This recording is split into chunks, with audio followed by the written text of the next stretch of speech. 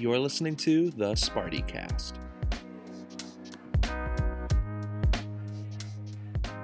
Hi, everyone. This is my Proteus Effect rap.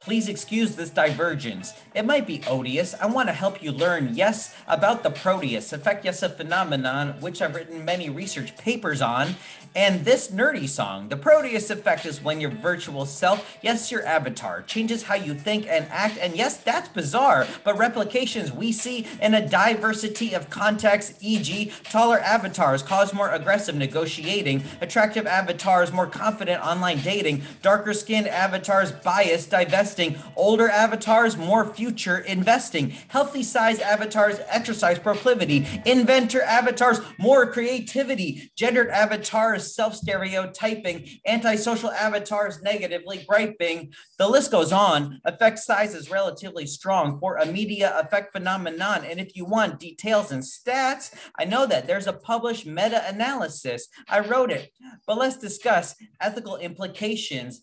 Avatars for influence or persuasion. I call it avatarification, related to gamification, but potentially more efficacious.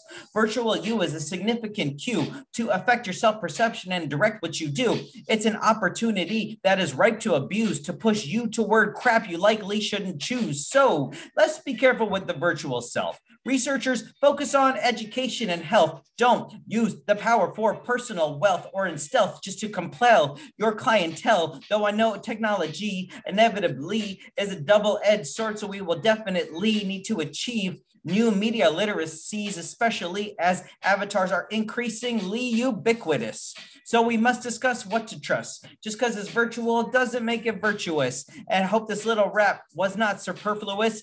And now you know the effect name Proteus. Thank you. A little diversion from the regular podcast.